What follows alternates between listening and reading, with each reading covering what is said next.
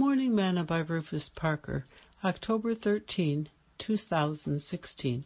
Hearken to me, ye that follow after righteousness, ye that seek the Lord.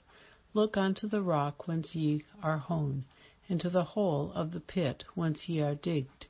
Look unto Abraham your father, and unto Sarah that bare you. For I called him alone, and blessed him, and increased him.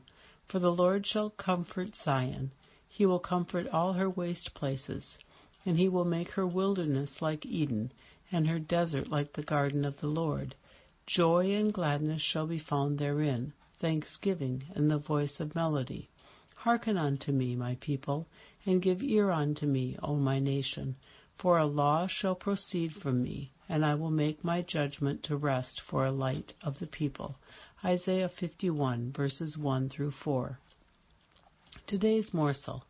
I often wonder why so many people have such a hard time doing what is right. But then I guess, since schools teach that there are no absolutes, people find that no one can be right nor righteous. But those who know truth and follow after righteousness must always look to the Lord and seek His face, so they can learn to do what is right.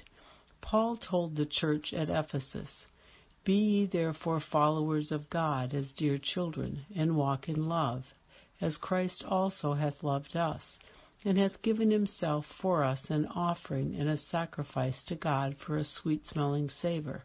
But fornication and all uncleanness or covetousness, let it not be once named among you, as becometh saints. Ephesians 5, verses 1 through 3. There are certain things we learn with our new birth experience and salvation. As followers of Christ, we must learn to do what is right at all times and at all cost. Jesus still requires righteousness to enter heaven. There are no shortcuts to getting in.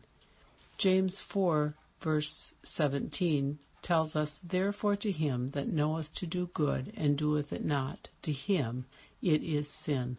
Determine today that you will always do the right thing. Sing, I will follow, I will follow, I will follow him. All through life's journey from earth to glory, I only ask to be like him. Thought for today. Jesus still requires righteousness to enter heaven.